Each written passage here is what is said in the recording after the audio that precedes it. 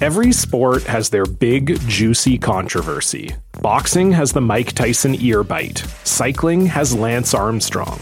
Baseball has its steroid era. Curling has Broomgate.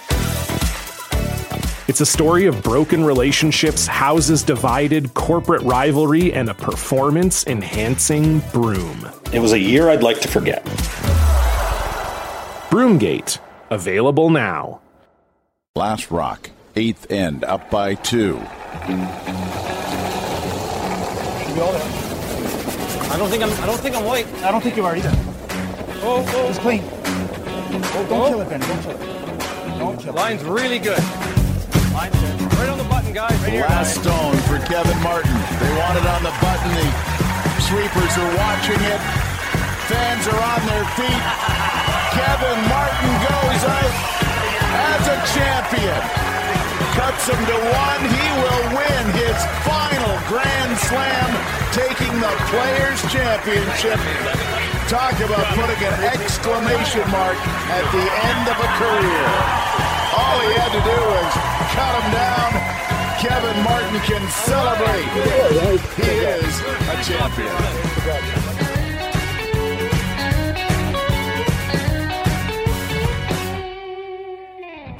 Maddie, thank you very much for taking the time to talk to us a little bit here.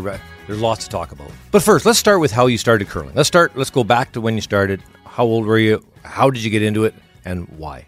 Like most, it kind of ran in the family. My dad was a competitive curler, played with Mark Olson, Peter Nichols, so I didn't have much of a choice. My grandparents as well were competitive curlers in their day as well, so it was a family affair. I was about 4 years old, I guess was kind of the first time I was on the ice. It didn't go too well. I ended up falling and a wood broom knocked me in the nose and I had a bloody nose on the ice. But, I kept coming back for more. I just fell in love with the sport. Anywhere my dad was playing, you'd see me behind the glass watching my grandparents' 1980 Canadian mixed final tape on TSN. I watched that over and over and over. And, it's just something I've grown up with, loved it right away. My whole life's been surrounded by it. You grew up the same as me. My dad curled in the family and so on. But a lot of kids are getting into our sport that don't come from backgrounds of a family that curled. I guess the question is, how do we make it easier to get kids into the clubs and then get them out from the club having fun on the Saturday afternoon at 1 o'clock into the semi-competitive U15 things and growing up into U18 and junior and so on, but to just make it a little easier for the kids to get involved? I think it might even start with trying to make it a little easier for their parents to get involved. With the curling clubs, it's a large commitment to throw down $500 to become a member of a club and have to commit to a certain night of every single week. That's just not how things particularly work nowadays. So I'd really love to see sort of an atmosphere where it's just to show up and play. You throw $20 down and you get the ice for an hour and make it more like a bowling alley where there's just not that commitment. And I think you get more older people involved in it, and then ultimately that's how they get their kids going again. So I kind of see it starting there first. Wow, that's a big change to a curling club, because it's always been, if you're the men's league, you curl Tuesday night from 7 till 9:30 every Tuesday. Damn it. And that's just what you do. And you can't change the club, Matt, for goodness sakes. Well, and that worked great many years ago. That's, I don't think that's the recipe to be bringing people in. The amount of conversations I've had with people my age, young 20s, teenagers, like the amount of people that have said to me, I'd love to try curling. Watched you on TV a couple times. It looks fun. Heard people like to tip them back every now and then at the spiels. Like, that's something I'd love to be a part of, but I don't know where to start.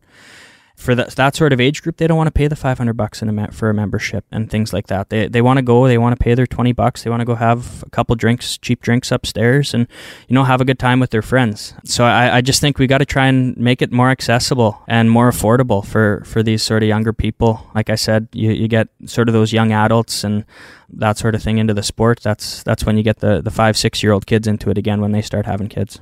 Of course, I agree wholeheartedly with you. I was joking with the other part. But when you get these ideas of just showing up at the club and paying your one-time fee, not a yearly fee, do you think that four-person curling is the strongest? Or what game do you think that there's other options that we could have with new people coming into the club?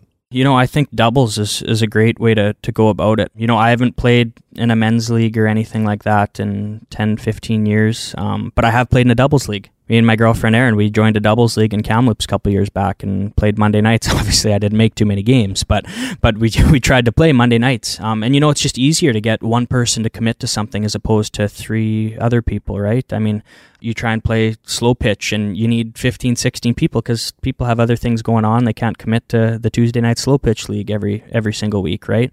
And that's sort of the same thing with the 4-person. Don't get me wrong, I love the 4-person game way more than any other game in curling, but it's just hard to get people to commit to that, and it's just much easier trying to find one person, whether it be a spouse, partner, or just a single friend who's never curled before.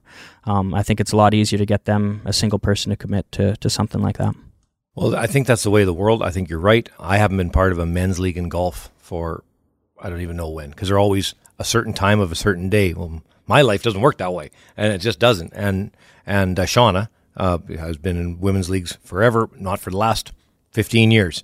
Can't do it. Just we travel a lot, but we're certainly the type of people that you want at the golf course because we like to have a cocktail before we go. We play the round of golf. We have dinner. We have, hot dog at the turn always. always a hot dog at the turn. So that's kind of the way I think we're looking at curling going forward. I sure love the idea of dropping in, and if it's too busy. So you and I decide we're going to go down and play a game of triples at the local club. Great. Bring a buddy with, and we're going to go down and play.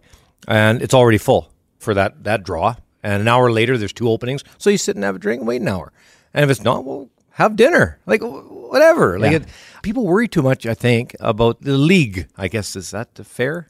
Yeah, and the kind of way I always think about it, too, is like, if I'm sort of not an avid golf, like I get a golf membership because I try and get 30, 40 rounds a season, that sort of thing. Like I'm not good at it, but I love golf, and so a membership makes sense for me. But for somebody who only golfs 2-3 times a year, like if their only way to get on the golf course was buying a membership, they're not going to pay $2-3 grand for 3 rounds of golf, right? And curling's kind of the same thing on a smaller scale. I've kind of thought and only so many clubs can do this, but do clubs allocate 2-3 of their sheets for drop-in only? And their leagues are cut down to 3-4 sheets, and that's just what the leagues are now. It's certainly something to think about. The juniors not being on TV this year, the junior finals. Thoughts on that? Because you were a junior champion, of course. I was sad kind of watching that, just knowing it's juniors is still kind of fresh. I'm only 7 years out of it, and it was on TSN. It was a huge deal. Just kind of growing up, like it was on a Sunday night always. It had that Briar feel to it. You'd get together with a bunch of friends if you weren't playing in the junior final, obviously. Like I remember getting together with a bunch of friends and we'd treat it like a Super Bowl or whatever it was. We'd gather around and watch. Was one of them I remember, Brendan Wark and Brendan Botcher in 2012. I remember getting together with a bunch of buddies and watching that, and it was played on a Friday afternoon this year, and both finals were at the same time. So I was sad, I guess is the best way to put that. Those junior days are huge to keep some of these curlers going. I don't think it's a good way to keep them going when we're playing a junior final on a Friday afternoon, and both of them aren't even being televised. So let's get into some adult curling. But I did want to talk to you about all the junior stuff because I know how passionate you are about it. Yeah. So let's get into some adult stuff with, let's talk about the length of events. We just got done watching Nick and Brad play 15 games. And 10 of them were meaningless. Really. And Tab was just here, and she played 16 in the bubble. Your thoughts on crowning a champ quicker in curling generally overall, not just Worlds? Please. So what do you think? Between you and I, one of us is the biggest curling nerd. I just don't know which one of us. Yeah. So what do you think? It's nuts. The World Championship in particular, to qualify 6 teams after a 12-game round robin and then sort of the whole playoffs. I mean, to play 15 games, and I didn't pay too close attention to the actual schedule of it, but I thought a lot of teams were playing back-to-back games, and to do that over the course of 8-9 days, whatever it is, that's really hard on curlers.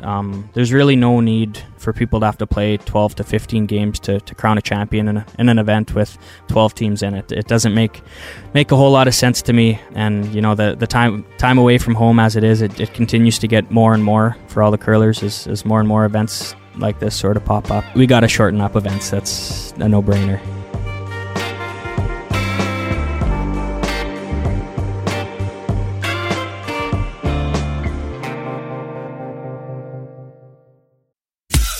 Every sport has their big, juicy controversy. Boxing has the Mike Tyson ear bite. Cycling has Lance Armstrong. Baseball has its steroid era. Curling has Broomgate. It's a story of broken relationships, houses divided, corporate rivalry, and a performance-enhancing broom. It was a year I'd like to forget. Broomgate. Available now.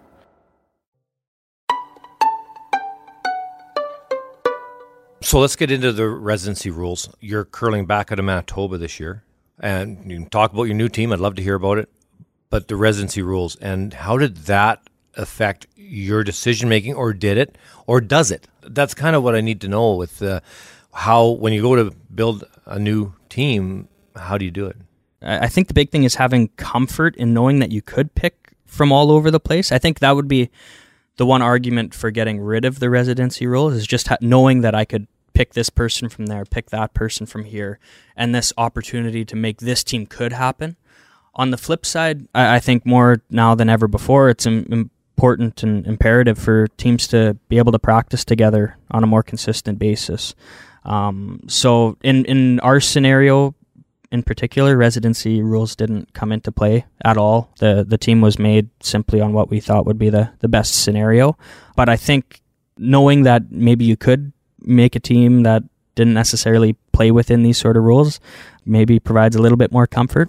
And I know every scenario is different, but in our scenario, the residency rules didn't come into play. Who's on the new team, and what assets are they bringing? Like, why did you put this crew together? Yeah, so I mean, BJ Neufeld's playing third, Colton Lott at second, and then Ryan Harnden at lead. It's nice to be able to play with a bunch of guys who throw exactly like you, which I know is something you were high up on when you made your teams as well. So, you know, when it comes to trying to throw the same stone and take a bunch of the guesswork out, when it comes to me, the other two guys in the sport that are exactly like that are BJ Neufeld and Colton Lott. And didn't really expect Brad to step back for a year or two like he did, so that's where Ryan came into play.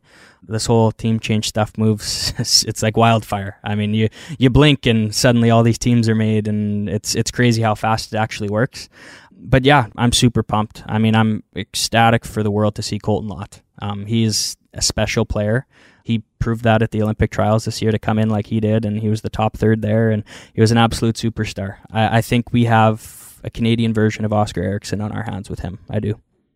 So 48 to 72 hours of curling's frenzy. What's it like? What goes on? So people can understand, because it was chaos. It is chaos. Chaos is putting it nice. I mean, the Brier ends Sunday. Monday morning, your phone starts ringing. That's kind of when it all starts. I mean, every curler's different, and when they decide to start kind of with the free agent frenzy and that sort of thing.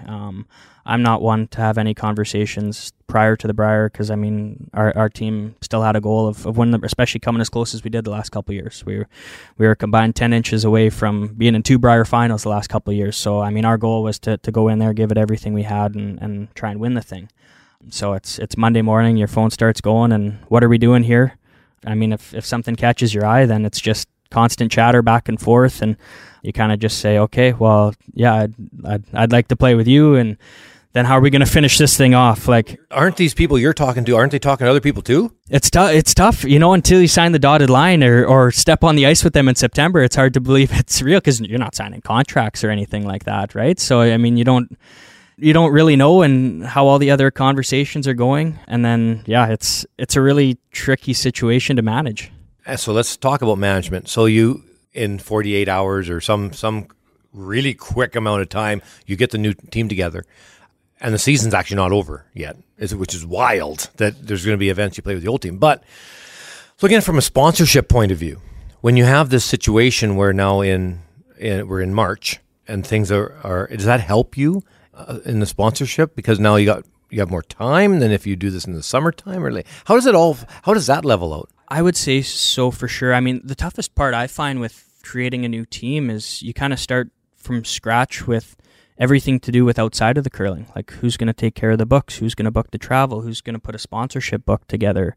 You kind of start right from scratch, and that's very time consuming. I mean, the more time you have to be able to do that and try and get all your sponsorship and all that stuff locked in by July so you can get ready to go in August. I mean, it's a pretty quick turnaround. So I think the timing of when we do this probably makes sense, if not even earlier. It's tough to do it before the Brier because the Brier is what you can't do it before the Brier. But if the Brier was moved up, then you do it right after the Brier, whenever that time may be. Could we set it up as a timing with the Players Association to actually, this is the time when, if changes are going to be made, this is when we do it? Can we do that? Yeah, it's tough. It's tough to blanket that. I mean, you look at Molding and Botcher in December. Imagine if they had a time period. No, you guys can't break up. You gotta then it would have blown up in the 2-3 months they had to stay together, right? So it's tough because every scenario is so different. But I kind of think the timing of it does work because you need so much time, especially with a brand new squad. It's different if you bring a single person in or whatever it may be. But when you start from scratch, 4 individuals come together and you got to begin to build everything again from the ground up. That takes a lot of time. So you're talking about the sponsorship book, the all of this stuff. So you're really, how old are you now, actually? 26. 26. So you're just getting going.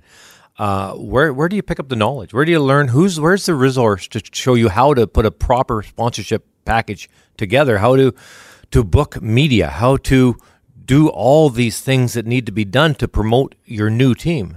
It's tricky. It's a lot of trial and error. You don't really have those resources unless you go and search them out. I've been pretty fortunate over the last couple of years here.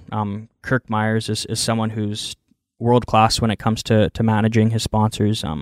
So I've been very lucky to be able to learn a lot from him and take that forward with me. And, I think the more hired hands you can actually get on a team to help you with that sort of thing, true professionals. And our team's already been lucky enough to hire one already to manage our PR and reach out to media outlets and that sort of thing. That's huge because, I mean, the curling part is tough enough as it is, playing all the world-class teams and trying to be on your game for that. But when you're trying to manage getting into a new place and setting up a bunch of media interviews and that sort of thing, that's just the added layer of stuff that a curler does not need if they want to be on the top of their game come event time. So we're definitely looking into hiring some people to do this sort of thing for us. So at your age, I think an obvious question I need to ask you is, with the length of the season, I know you and I have talked about this on the phone just one-on-one about what Curling Canada does with their events, World Curling Federation with their events, and Grand Slam, of course, with their events. Grand Slam being best of the best. World Championships being 4, 5, 6 teams-ish who legitimately could win the event, and then other teams that can't, which is fine. They're growing. They're getting better. That's all good. I don't think that should change, by the way. I think it's great. But there's got to be a middle road in there somewhere. I believe there has to be, where countries that have a superstar like Nicodine, I don't know who the second best team is in Sweden because they've never been to anything that I've seen because they can't. They got this giant that they can't beat. But if we had an event that you and I have talked about before, World Cup style, where you can have 3 teams from a country, if your country is lucky enough to have that kind of depth, from your age group, an event like that, is that something that you think is a good idea? A World Cup style event or events be able to attract the young curler into the limelight maybe sooner? I'm always in for something like that. I mean, the World Cups we had a couple years ago, we were lucky enough to play in 2 of those, and those were amazing events. It's kind of funny with how regionalized curling is. It's like no other sport on the planet. You even watching the Olympics, like cross-country skiing, you got 4 skiers from Norway in the event, and you don't have another country represented. Whereas curling, it's every country, every province is always represented regardless of the skill level, where a bunch of other sports, it's World Championships the best of the best, kind of regardless of what country they're from. If Norway's got the best cross-country skiers, all of them are in there, So I think that's also, on the flip side, I'm going to contradict myself here, that's also what makes curling unique and beautiful in its own way, that you sort of get that. So when it comes to that sort of thing, it's a tough one to answer. That's what I love about the slams, is because it is the best of the best. It is your top 15, 16 teams, whatever it is. It's black and white. These are the best of the best. And that's why I find the slam so special, because it truly is your best teams. It is the hardest event to win. One more thing before I let you go. Playoff systems in all these various events, they're very different. When you come to an event, do you actually have to look at the rules to see, okay, well, wait a minute, what are the playoffs here? You do more now than ever before. I definitely make sure I'm well aware of the player's guide and how everything looks, because every event's different and every event's different every year, it seems. Event formats are changing all the time. I understand in certain scenarios why changes have to be made, but a little bit a little bit of consistency, more so I would say not on the actual formats themselves, just when it comes to the playoff format, like who's getting hammer and when and why. That's the one for me that changes a lot for no real rhyme or reason, and not a good reason for in certain scenarios why someone would get hammer over the other, why someone doesn't get hammer over the other in a playoff game. I think having that a little bit more clear, cut and dry would make our lives a little bit easier. Does the game, I thought that was going to be my last question, but it's not. When it comes to hammer, it's really becoming, especially on perfect ice, and really becoming a bigger than a 7% advantage. It used to be 57 to 43. I think it's bigger than that now.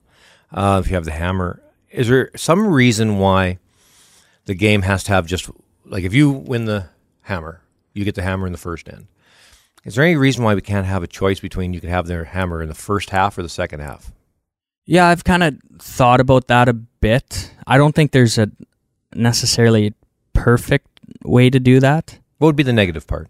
I guess you got to try it out before you can find a negative. I think for me to say an idea doesn't make sense wouldn't be fair of me to say without actually trying it out. I mean, I'm always in for trying out new things with our sport. I'm running an event next week called the SGI Canada Best of the West. It's for U30 curlers, and it starts Friday morning next week.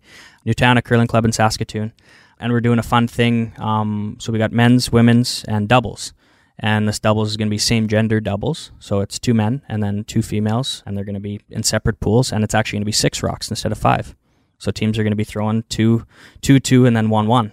So the 2 pools are going to play each other in the pools, and then eventually we're going to have a men's double team play a women's double team in the final. So, I mean, I'm always in for trying new things. I'm super excited to see how that sort of plays out with 6 rock doubles. And so for me to come and say that, I'm not a fan of an idea without sort of trying it wouldn't be very fair. So I'm always in to try something like that. And, maybe I can find a negative in it and as to maybe why. But I'm always in for trying something new, trying to make the sport more exciting.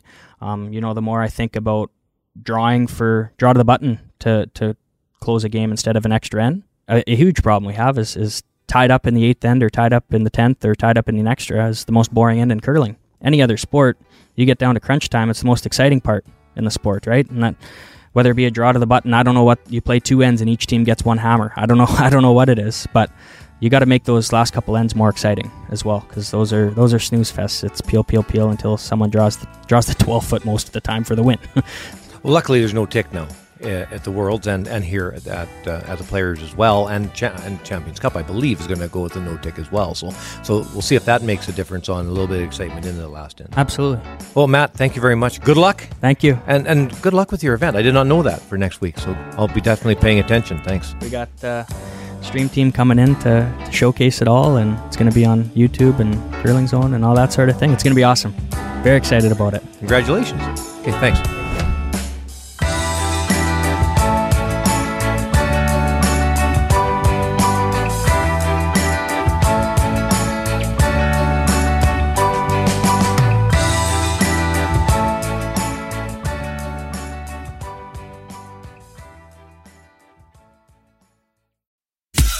Every sport has their big, juicy controversy. Boxing has the Mike Tyson ear bite. Cycling has Lance Armstrong. Baseball has its steroid era. Curling has Broomgate.